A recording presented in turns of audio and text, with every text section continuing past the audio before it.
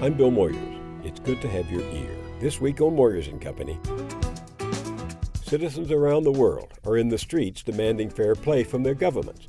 But here in America, why aren't we on the barricades? I put that question to social critic Marty Kaplan.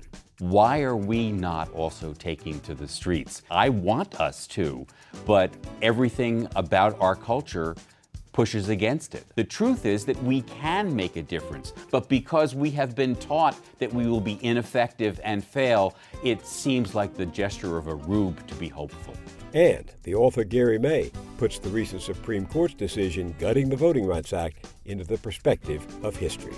It's a history of advance and retreat, success and failure. Congressman Lewis put it best. He said this was a struggle of a lifetime. Thanks for joining us. Time again to talk with Marty Kaplan. Loyal members of Moyers & Company know him as one of the keenest and most sensible observers of politics, the press, and culture.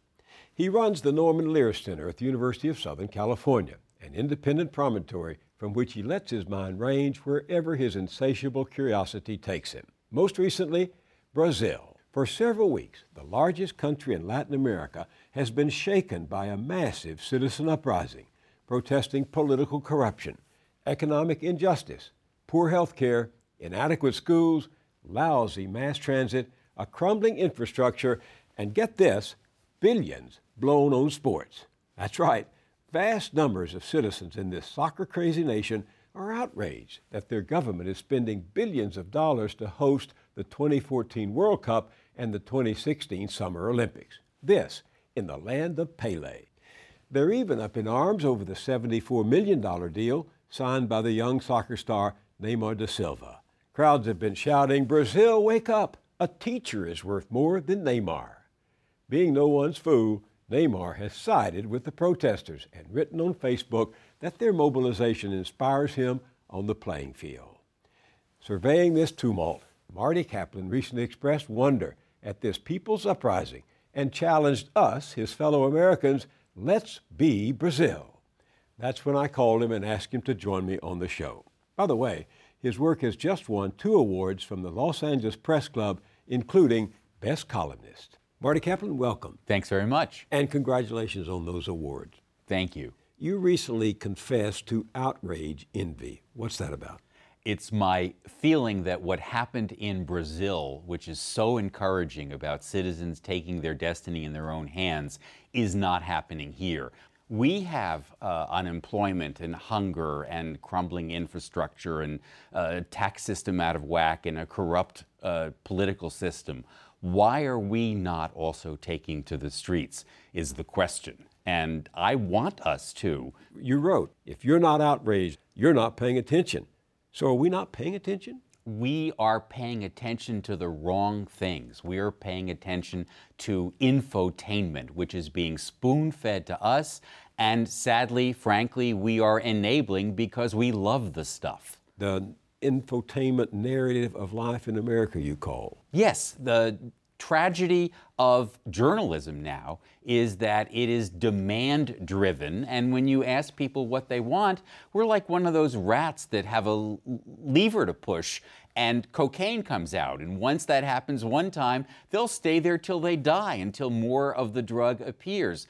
We can't help loving lurid stories and suspense and the kind of sex and violence which the news is now made up of. But you go on beyond the infotainment story. You say our spirits have been sickened by the toxins baked into our political system. Powerful sentence. Our spirits have been sickened by the toxins baked into our political system.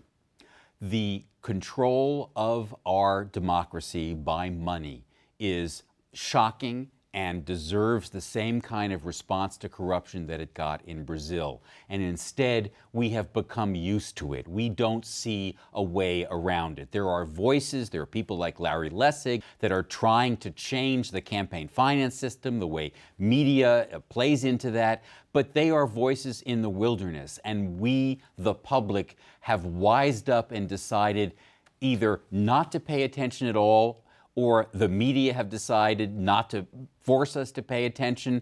And if we do pay attention, you can't live with the knowledge that our democracy is now so corrupt that it is unchangeable. So if it is true, as you say, that our tax code is the least progressive in the industrial world, that we witnessed the most massive transfer of wealth in history, which is destroying our middle class, that tuition is increasingly unaffordable and retirement increasingly unavailable, that the banks that stole trillions of dollars of Americans' worth have not only gone unpunished, they're still at it.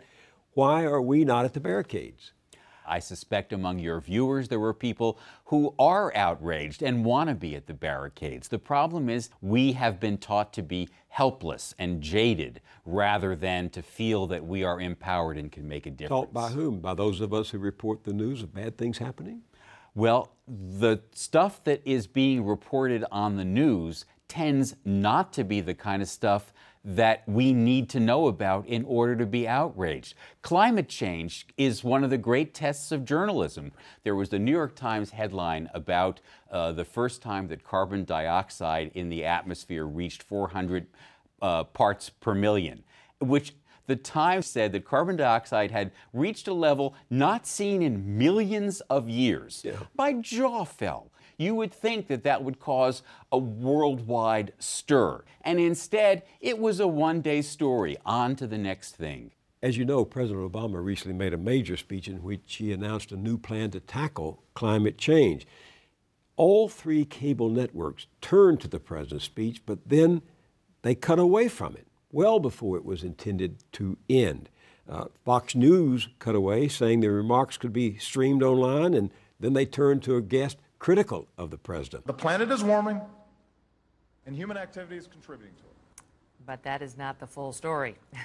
We're going to stream the remainder of the president's remarks live on FoxNews.com, and in the meantime, we're joined now with some reaction. Chris Horner is the senior fellow at the Center for Energy and Environment at the Competitive Enterprise Institute and the author of the book Red Hot Lies. Fox's host, Megyn Kelly, wondered aloud about whether the country even needed to tackle the problem. And CNN's Wolf Blitzer cut in soon after. All right, so the president making a major address on climate change. I want to bring Jim Acosta in. President's got some important news he's about to release. And then Wolf continued to talk over the president's remarks. What do you make of that? The meta message is more interesting to journalism than the message itself. The meta message? The meta message is, here's grist for combat between different factions. How's it going to play out? Rather than the message, which is, here's what's happening to our climate, here's what we have to do to prevent it. That stuff risks being boring, but combat is never boring. What they don't know how to do is to talk about, well, what are our options here, America? How do we mitigate the effects of climate change? Instead, they're refighting all these old battles, and that kind of combat is what they can do. The Sunday talk shows did something else, which is to completely ignore it. I mean, they probably had John McCain and Lindsey Graham on for the 27th time each, instead of dealing with what was the most important speech about climate change ever given by a sitting president. And Think Progress, the progressive website, published an infographic which pointed out that, as you say, Sunday's news shows ignored Obama's climate plan. Late night comedy shows picked up the slack. The Daily Show gave 3 minutes and 29 seconds to the president. The Late Show gave 1 minute 33 seconds. The Tonight Show gave 1 minute and 2 seconds. Meet the Press, 0 seconds. Fox News, 0 seconds. ABC This Week, 0 seconds. Face the Nation, 0 seconds. State of the Union on CNN, 0 seconds. Yeah, but I bet they kept us informed about the phony IRS scandal. They have stuff which they think pushes the buttons that makes people emotional and angry, and they just find climate change a snooze. They find guns a snooze. Look at what happened with Sandy Hook. Look at what happened with Hurricane Sandy and climate change. We are capable of turning away because we get bored with one thing and need the next. At the time of the Sandy Hook shootings, you wrote about the learned helplessness that seemed to permeate that situation. Talk about that a moment. We have had the unfortunate experience of being outraged, being Brazilians, trying to get something done, and watching as the dysfunctional system that we are forced to live under destroys momentum and creates stasis or adds power to the already powerful rather than enabling reform.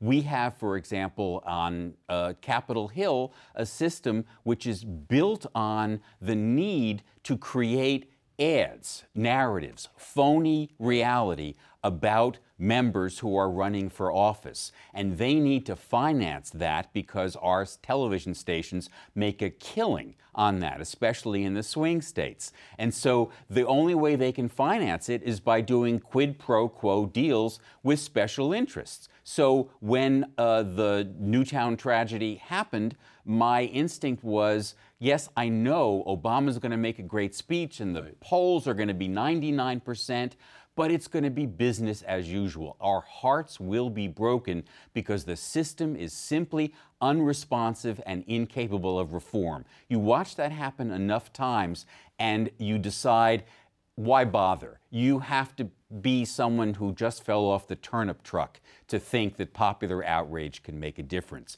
The truth is that we can make a difference. We can change the way campaigns are financed. We can change the Electoral College. You name it. We can do things, but because we have been taught that we will be ineffective and fail, it seems like the gesture of a rube to be hopeful. What intrigued me was that the Brazilians first sparked over an increase in the bus fare in Sao Paulo, and then it just spread the bus fare. Yet when recently the Metropolitan Transit Authority here in New York raised the transit fare, there wasn't even a ripple on the surface. Because the class that produces news has the kind of incomes that can absorb those kinds of changes. The news industry is now part of the privileged elite. They are not the scrappy adversaries that one would hope they would be fighting for the little guy. They are the man. And if public transportation costs a little more, the studio is going to send a car for them anyway. The problem is that corporate self-interest plays itself out in the content of news. As you know, there's a debate going on over journalism in America. The Pew Research Center recently wrote bleakly about the future of journalism. The other side of it, Marty, is that some people are saying these are the glory days of journalism because there's so much information out there online if you have access. And you yourself recently wrote, and I'm quoting, "The best journalism in the world from plenty of sources is available online, often for no cents a day, and we can access it in video and audio as well, and from anywhere at any time." So where do you come down? And as long as you are a critical thinker, as long as you could sort the stuff that's reliable from the crud, as long as you understand that people who propagate information have interests, and so you can understand that, this incredibly popular website is also the mouthpiece for this party. To be able to do that requires exposure to enough quality journalism so that you learn to tell the difference between the stuff that's being hawked in the bazaar that is intriguing and probably only partly accurate, between that and stuff where the facts are verified. We have had instance after instance in the last several months of stories in which it's the pressure to be first, to say something before anyone else, has completely overridden the pressure to check, is it accurate and valid? And this is happening to the prestige outlets. They are not taking the time because they have this bizarre notion that being first in the world of journalism, when microseconds count, it's like being a micro trader on Wall Street, that you're going to make or lose zillions by having those bragging rights. And in fact, the next day, they buy full-page ads in the New York Times saying, "We were first to get this." They don't buy an ad when they say, "We were first and wrong." Come back to cable for a moment, because as you know, the three major cable outlets, MSNBC, Fox News, and CNN, have been giving a lot of attention to the Trayvon Martin Stewart. Yesterday, huge day, the George Zimmerman trial. Coming up, a crucial day in the George Zimmerman trial. The George Zimmerman trial is eating up a lot of time on cable television. The trial that's got America entranced. We are watching with great interest. The jury is not yet seated. As soon as this trial begins in earnest, we will take you there. Good story, by the way. Would they be doing this if people weren't watching? No, they are both creating and responding to demand. But what they're not doing is exercising journalism. What they're doing is they're part of the entertainment industry. They're providing content. Journalism, in principle, is set apart because it has a notion of what's important, not just interesting. And in a dream world, journalists would make important stuff interesting, that they would use the same kind of techniques they use in covering the Trayvon Martin case to make stuff like climate change just as compelling. You've been following the debate between Glenn Greenwald, who broke the Edward Snowden story, and NBC's David Gregory, who asked, well, let's listen to what David Gregory asked Glenn Greenwald on Meet the Press. To the extent that you have aided and abetted Snowden, even in his current movements, why shouldn't you, Mr. Greenwald, be charged with a crime? I think it's pretty extraordinary that anybody who would call themselves a journalist would publicly muse about whether or not other journalists should be charged with felonies. The assumption in your question, David, is completely without evidence, the idea that I've aided and abetted him in any way. The scandal that arose in Washington before our stories began was about the fact that the Obama administration is trying to criminalize investigative journalism by going through the emails and phone records of AP reporters, accusing a Fox News journalist of the theory that you just embraced, being a co-conspirator with felonies for working with sources. If you want to embrace that theory, it means that every investigative journalist in the United States who works with their sources, who receives classified information, is a criminal. And it's precisely those theories and precisely that climate that has become so menacing in the United States. It's why the New Yorker's Jane Mayer said investigative reporting has come to a standstill, her word, as a result of the theories that you just referenced. Well, the question of who's a journalist may be up to a debate with regard to what you're doing. And of course, anybody who's watching this understands I was asking a question. That question has been raised by lawmakers as well. I'm not embracing anything, but obviously I take your point. The assumption of the question is that there's some dictionary somewhere that says what journalism is. The truth is that journalism, like a number of other things, is socially constructed. We enter into a contract through history and based on class and evidence of what journalism is or is not. Things get ruled in or ruled out all the time, and the reasons they're ruled in or out is not because some school of journalism, some professor says, well, here's the yardstick and it is or it isn't. The way in which things get ruled in or not is practice, what actually happens. So if David Gregory can ask a question and justify it by say, some in Congress are asking that question, that rules out nothing. Some in Congress are morons, and those people will say anything. And as long as you have the ability to do the some say game and call yourself a journalist and be in a mainstream marquee platform, then you are tugging at what the definition of journalism is. And I think it's entirely appropriate for Glenn Greenwald or anyone else to tug right back and say, no, what you have done changes the terms of the debate. Here's where I stand, and let's fight it out. Let's not let the imprimatur of some corporate trademark say that this defines what journalism is. So when Glenn Greenwald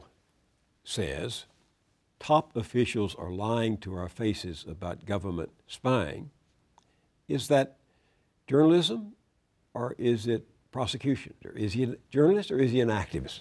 I think there is a credible case that journalism is activism. That if you, as a journalist, cover climate change by saying, well, some say this and some say that, you're not being a journalist. You're being a tool of the people who want to intimidate journalism from covering evidence and the truth. So when Glenn Greenwald says that lying is going on, I don't think you can rule that out because of the activist nature of journalism. It either is true or not true. Let's settle it on those merits, not on the question of does he have the credential to be able to do that. It does seem to me that the First Amendment guarantees us the right to draw a conclusion on the evidence, from the evidence that we have gathered. Yeah, and unfortunately, especially the right has learned to game the system and to say, no, journalism is not that. Journalism is we report, you decide, the phony slogan of Fox News. So giving people alleged evidence and letting them draw alleged conclusions is in the interests of people who want to throw sand in your face and work the ref so that they are softened up and afraid to say, here is the conclusion. So your point about the Trayvon Martin trial, about Paula Deen, whom we haven't even discussed, about what you call the race, crime, and porn axis in tabloid news, cable news, your point is that it distracts us from and drives out attention to the problems that will take us down if we don't tackle them?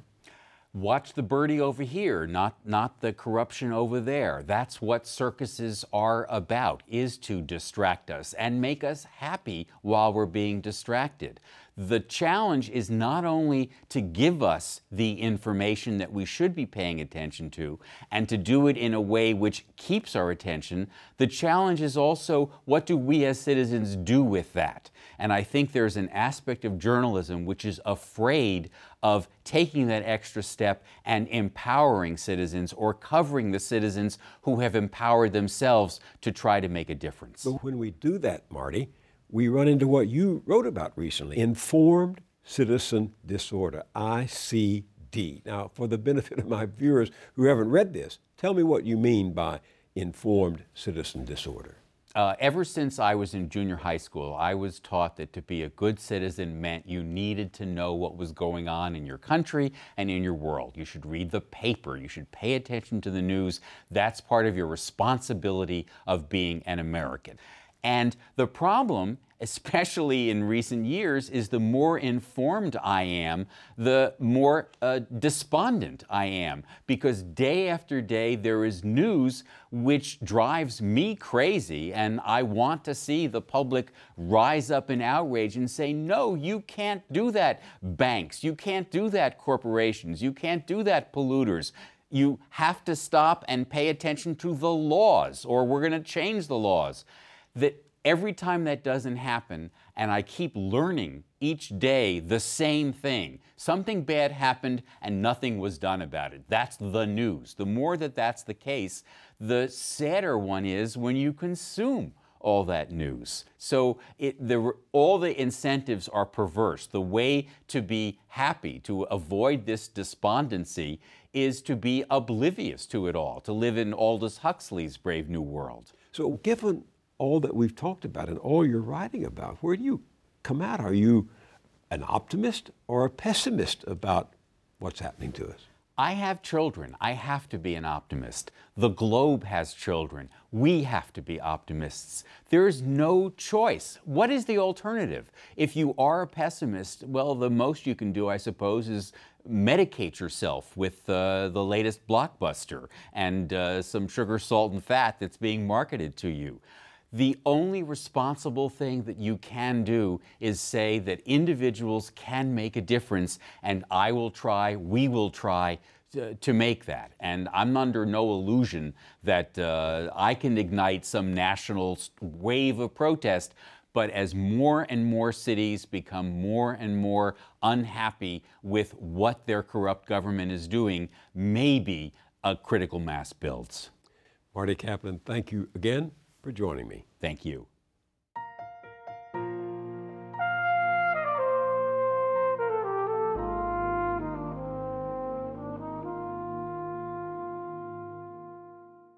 Bless you, Marty. But do we have to take our cue from Brazil? We've seen collective action work before to make this a better country. Some of us have even been around long enough to remember the fight for voting rights 50 years ago. We remember the protests by courageous men and women who put their lives on the line, and the political skills of President Lyndon Johnson and the Congress that passed the Voting Rights Act of 1965.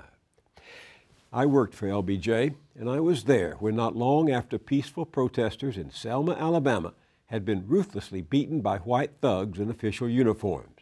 The president went before a joint session of Congress and turned the anthem of the civil rights movement into a hymn of freedom for all. What happened in Selma is part of a far larger movement which reaches into every section and state of America. It is the effort of American Negroes to secure for themselves the full blessings of American life. Their cause must be our cause too, because it's not just Negroes, but really it's all of us who must overcome the crippling legacy of bigotry and injustice. And we shall overcome.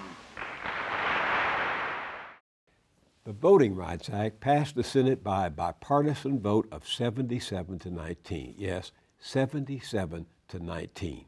But even so, many conservatives opposed it then and have tried ever since to nullify it. Late last month, they succeeded. The Supreme Court's 5 conservative justices declared the key provision of the act outdated. 9 states with a pattern of denying minorities the right to vote, most of them former members of the Confederacy, no longer have to get federal approval to change their voting procedures in any way. Several of those states immediately set out to implement restrictive new voting laws that before the ruling would have been found discriminatory. By coincidence, the very weekend before the Supreme Court's decision disemboweled that historic legislation, I had finished reading a masterful new account of the events leading up to its passage, Bending Toward Justice, the Voting Rights Act and the Transformation of American Democracy. You will not find in one volume a more compelling story of the heroic men and women who struggle for the right to vote, or a more cinematic rendering of the political battle to enact the law, or a more succinct telling of the long campaign to subvert it. The author is with me now. Gary May is a professor of history at the University of Delaware and winner of the Allan Nevins Prize from the Society of American Historians. Welcome. Thank you very much. What were you thinking as the Supreme Court gutted the Voting Rights Act? I thought first of the people you mentioned, the people who've been forgotten by history, who for decades had been risking everything, their homes, their jobs, and their lives. And I thought, here are these 5 men, men of privilege, men who'd served as U.S. attorneys, judges, Thomas, administrator. How could they possibly understand the world of those men and women who fought and died for the Voting Rights Act? They don't seem to understand it at all. They think it's all past. By coincidence, I had just recently seen C.T. Vivian. He was one of Martin Luther King's top aides, leading those demonstrators trying to vote in Selma when the infamous Sheriff Jim Clark wouldn't let them pass. Here's the scene. You are breaking the injunction by not allowing these people to come inside this courthouse and wait. Well, this courthouse does not belong to Sheriff Clark. This courthouse belongs to the people of Dallas County, and these are the people of Dallas County, and they have come to register. And you know this within your own heart, Sheriff Clark. You're not as evil a man as you act. You know in your heart what is right. What you're really trying to do is intimidate these people, and by making them stand in the raid, keep them from registering to vote. And this is a kind of violation of the Constitution, the violation of the court order, the violation of decent citizenship. You can turn your back on me, but you cannot turn your back upon the idea of justice. You can turn your back now and you can keep the club in your hand, but you cannot beat down justice. And we will register to vote because as citizens of these United States, we have the right to do it. I'm looking down the line, seeing all the people who've been in jail for felonies. That's what I'm looking at. Precisely right. And if they're not fit to vote, you'll be able to find that out. But you'll not know it until they're on the register. And many of those have a felony action because Sheriff Clark made them a felony action, not because they were rightfully pursued.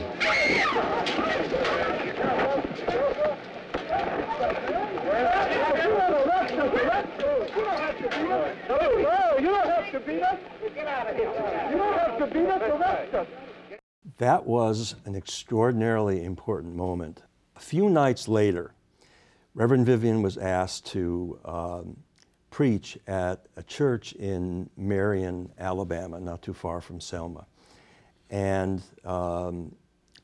he did that, and the parishioners were going to march on the jail afterwards, where one of their colleagues had been unfairly imprisoned. Reverend Vivian left. He didn't join that march. And what happened was that the parishioners came outside, the demonstrators came outside to face almost a mob of Alabama police, local police. Jim Clark was there as well. And in the melee that followed, a young civil rights leader named Jimmy Lee Jackson was killed by an Alabama state trooper while he was trying to protect his mother and grandfather from a beating. And it's thought that Clark and the others were there to get Vivian for that encounter that they had. And of course, the Marion people were so distraught over Jimmy Lee Jackson's death that one of them said, let's take his coffin and to George Wallace in Montgomery and put it on the Capitol steps. And from that came the idea of this march from Selma to Montgomery. And so there was a debate in King's Circle. Should they go forward? They might encounter again what had been encountered in Marion. And King's advisors were divided. Some said, yes, let's go forward. King himself was uncertain. As you know and write about, President Johnson didn't want that march to happen either. Now, of course, he changed his mind later, and when Lyndon Johnson changed his mind, he came out the cross of a charging bear and a crafty fox. But at the moment, he was doing what he could to prevent that march from happening. Mm-hmm. Which is another irony, isn't it? Because here is the event that almost never took place. And the event that Lyndon Johnson wanted stopped, the event that Martin Luther King initially had opposed. And of course, it turns everything around. And as you know, it came to be called Bloody Sunday. Mm-hmm. To be detrimental to your safety to continue this march, and I'm saying that this is an unlawful assembly, you are to disperse, you are ordered to disperse, go home or go to your church. This march will not continue. Troopers here advance toward the group. It was so terrible. One person, we heard a person calling for doctors. Someone called for an ambulance to Sheriff Clark, and Sheriff Clark replied, let the buzzards eat them. And again, what was so extraordinary was that it was captured on film, and that proved to be absolutely critical. Journalists, print journalists, and photographers were there. They got their cameramen, they got the film back to New York very quickly. And ABC was the first to break the news by interrupting the movie of the week, which, and again, an amazing coincidence, was Judgment at Nuremberg, the 1961 film about the Nazi war trials. And people were stunned. They just watched the footage. There was no narration. Was this America? I mean, they couldn't believe it. They dropped everything to join King's campaign. Others besieged Lyndon Johnson in the White House, sat in a group of them in the White House. What do these unanticipated, unexpected, unintended consequences of the convergence of such forces, what do they tell you about history, how it gets made? That it's primarily an accident. Sometimes we see this story as one of Martin Luther King and Lyndon Johnson. They get together and we have the Voting Rights Act.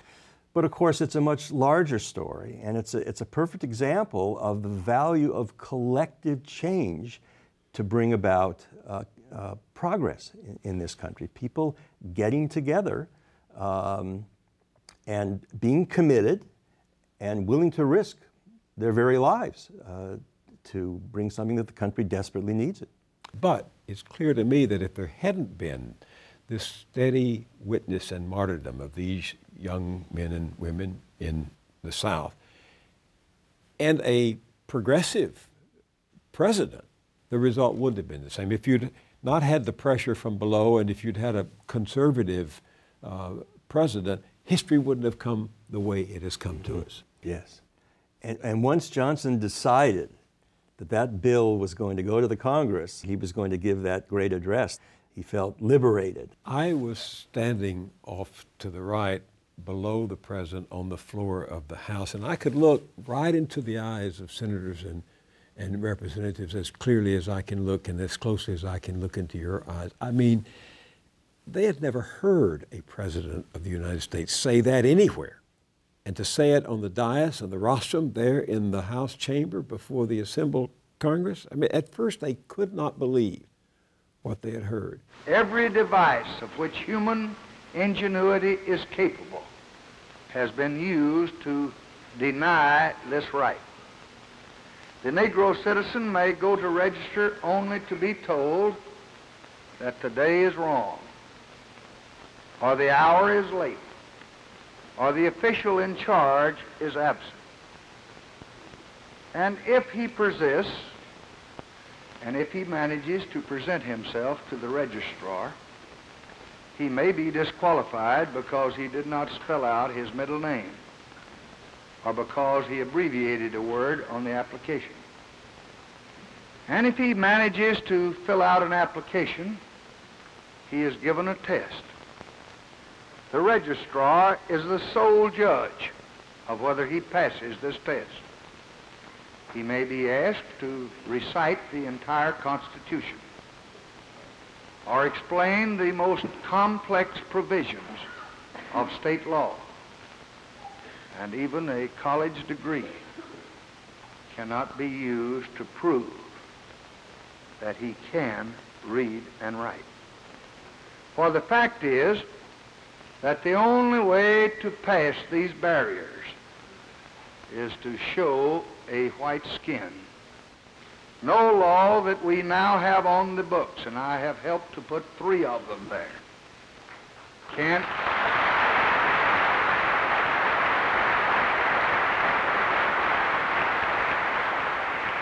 can ensure the right to vote when local officials are determined to deny it. The speech written by my colleague, gifted young man, 33 at the time, I believe, Richard Goodwin. Goodwin and Johnson created a magnificent moment there. Mm-hmm. And it was almost an accident also.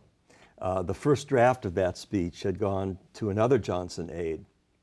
And Johnson said, "You gave it to a public relations guy? I wanted Goodwin to do this. I wanted a Jew to write this speech, someone who had experienced anti-Semitism."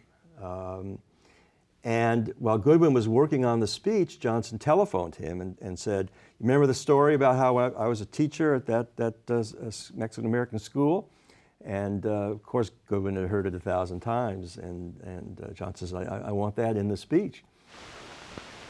My first job after college was as a teacher in Cotulla, Texas, in a small Mexican-American school. Few of them could speak English, and I couldn't speak much Spanish. My students were poor, and they often came to class without breakfast, hungry. And they knew, even in their youth, the pain of prejudice. They never seemed to know why people disliked them, but they knew it was so, because I saw it in their eyes. I never thought then, in 1928, that I would be standing here in 1965. It never even occurred to me in my fondest dreams that I might have the chance to help the sons and daughters of those students and to help people like them all over this country. You say that the Voting Rights Act never would have existed without the help of 2 generations of courageous Republican legislators. I agree with that because I worked with many of them when I was a young man working on policy for President Johnson. One of them was Senator Everett Dirksen of Illinois, the Wizard of Ooze, as you remind us. They had a very interesting relationship. Very often Dirksen would attack the president on the floor of the Senate in the morning, and in the afternoon they'd be drinking bourbon and branch water together. I mean, the Voting Rights Act was literally written in Everett Dirksen's office with the Attorney General, the acting Attorney General Katzenbach there. And some called the bill Dirksenbach. Yeah, I remember that. And Johnson, of course, was quite content to give the credit for some of this to Everett Dirksen because he feared that the Southerners might mount a filibuster, as they had with the 1964 Civil Rights Act, long filibuster. And in order to get the votes to invoke cloture, which would stop the filibuster, you needed Republican votes. The president sent me in 1964 to see Dirksen. He sent a lot of people up to see Dirksen, and I was 30 years old, and he was 68, 67, 68. And we talked about cloture very briefly, and then I said thank you, and I got up to leave, and I got to the door, and he said in that deep voice of his, Mr. Moyers, yes, what about that great American I recommended to the president who belongs by destiny on the Interstate Commerce Commission? I said, I didn't know you'd done that. He said, you just check it out. He's a great American. And he got on the Interstate Commerce Commission, I have to tell you that. I mean, that's the way they both understood politics. Yes. Unfortunately, we don't have that today. So Justice Roberts, when he writes his opinion on the recent gutting of the Voting Rights Act, says we don't need it anymore. He said the country has changed. This is the age of Obama. We've got our first black president. And Justice Roberts even mentioned Bloody Sunday in Selma and the murder of those 3 young people, James Chaney, Andrew Goodman, and Michael Schwerner, near Philadelphia, Mississippi. And Roberts wrote, today, both of those towns, Selma and Philadelphia, Mississippi, are governed by African-American mayors. Problems remain in those states, the justice said, but there's no denying that due to the Voting Rights Act, our nation has made great strides. We have made great strides. What's your reaction? We certainly have made great strides, but all we have to do is look at the voter suppression movement that arose from many of the covered states, incidentally, in 2011 and 2012. States covered by the Voting Rights Act. Correct. Voter IDs that are very difficult for many African Americans and whites as well, who are elderly and don't have those documents. It costs money to acquire these necessary documents. It's really a kind of poll tax now. Voter IDs make it more difficult for people to vote. Prohibiting voting on Sunday, which was so important to the African American community. They go to church, they go to the polls, just taking your soul to the polls. And all of those indicate a continuing need for the Voting Rights Act. What did the Supreme Court decision actually do?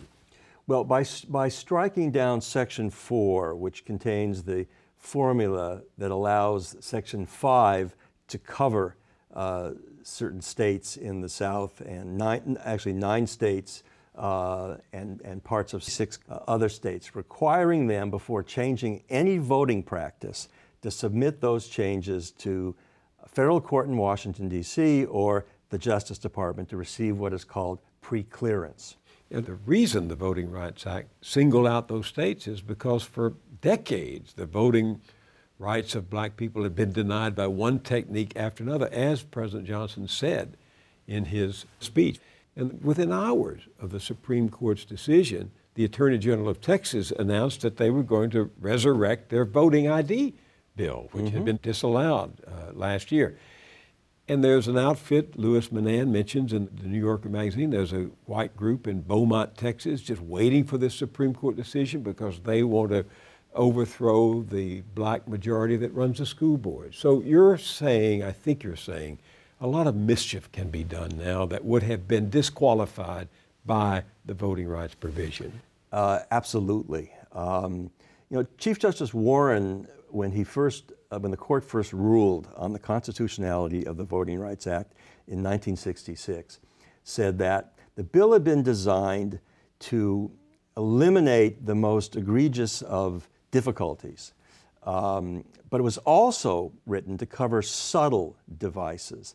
And here, I think, is an example of subtle and quite harmful devices. We're still very polarized racially.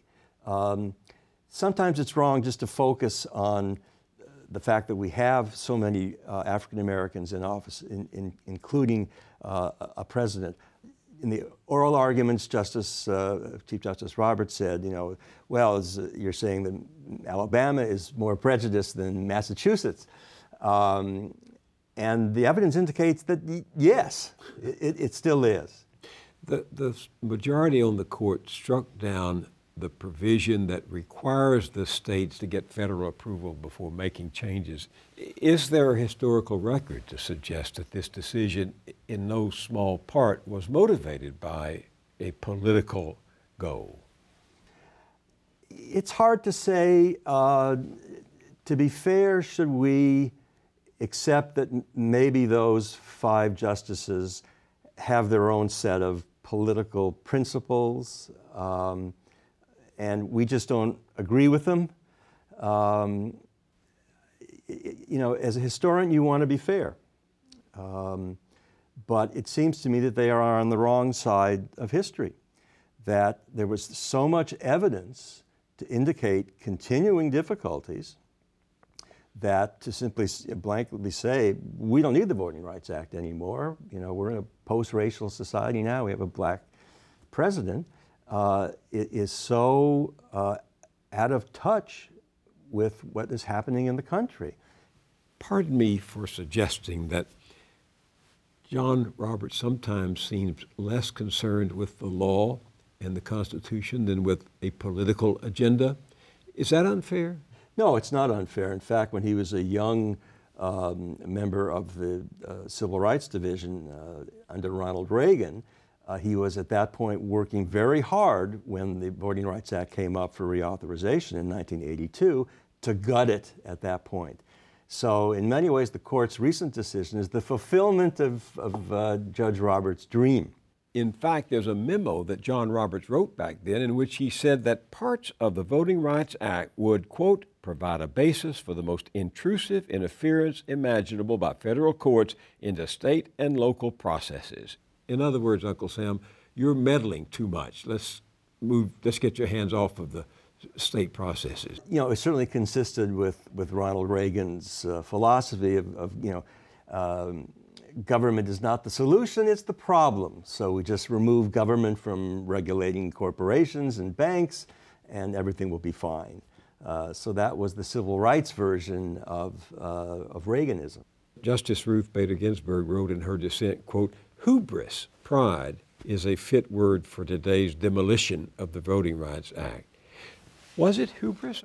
It's politics, and I think it's also ideological hubris, because if you go back to the critical documents that supposedly protect the right to vote, the 15th Amendment passed in 1870 declares that people could not be prohibited from voting because of race, color, and condition of previous servitude, and added, the Congress shall enforce this amendment with appropriate legislation.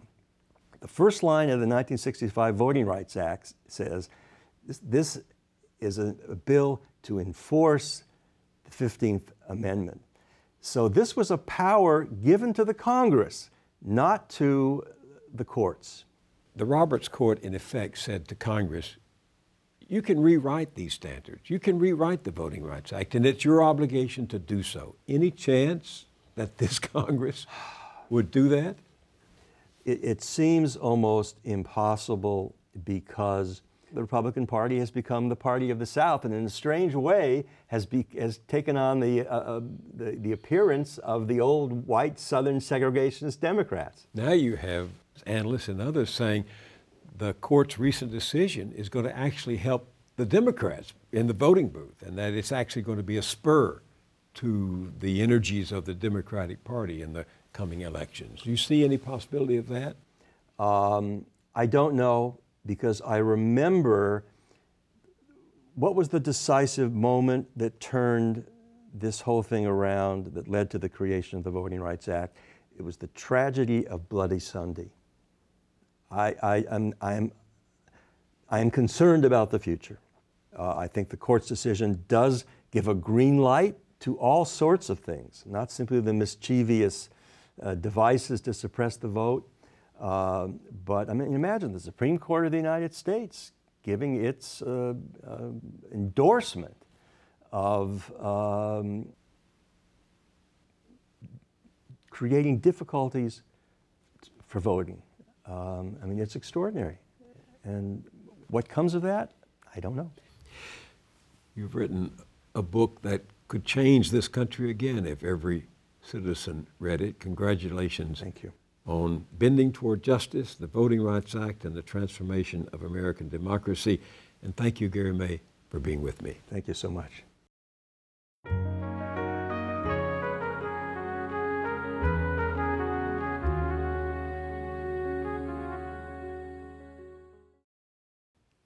At our website, BillMoyers.com, we brought together legal scholars and journalists to ask them what the Supreme Court's Voting Rights Act decision means for democracy. And you can view online the new documentary on the economic struggle of two American families, produced for the PBS series Frontline. That's it for this week. Thanks for joining us. Moyers & Company is produced by Public Affairs Television. You can learn more about the team that collaborates to produce the series at BillMoyers.com. Our radio producer is Helen Sulfan. Our editor is Paul Henry Desjarlais. Funding is provided by Carnegie Corporation of New York, celebrating 100 years of philanthropy and committed to doing real and permanent good in the world. The Kohlberg Foundation, Independent Production Fund, with support from the Partridge Foundation, a John and Polly Guth charitable fund. The Clements Foundation, Park Foundation, dedicated to heightening public awareness of critical issues. The Herb Alpert Foundation, supporting organizations whose mission is to promote compassion and creativity in our society. The Bernard and Audrey Rappaport Foundation, the John D. and Catherine T. MacArthur Foundation, committed to building a more just, verdant, and peaceful world. More information at macfound.org. Ann Gumowitz, the Betsy and Jesse Fink Foundation, the HKH Foundation, Barbara G. Fleischman, and by our sole corporate sponsor, Mutual of America, designing customized individual and group retirement products. That's why we're your retirement company.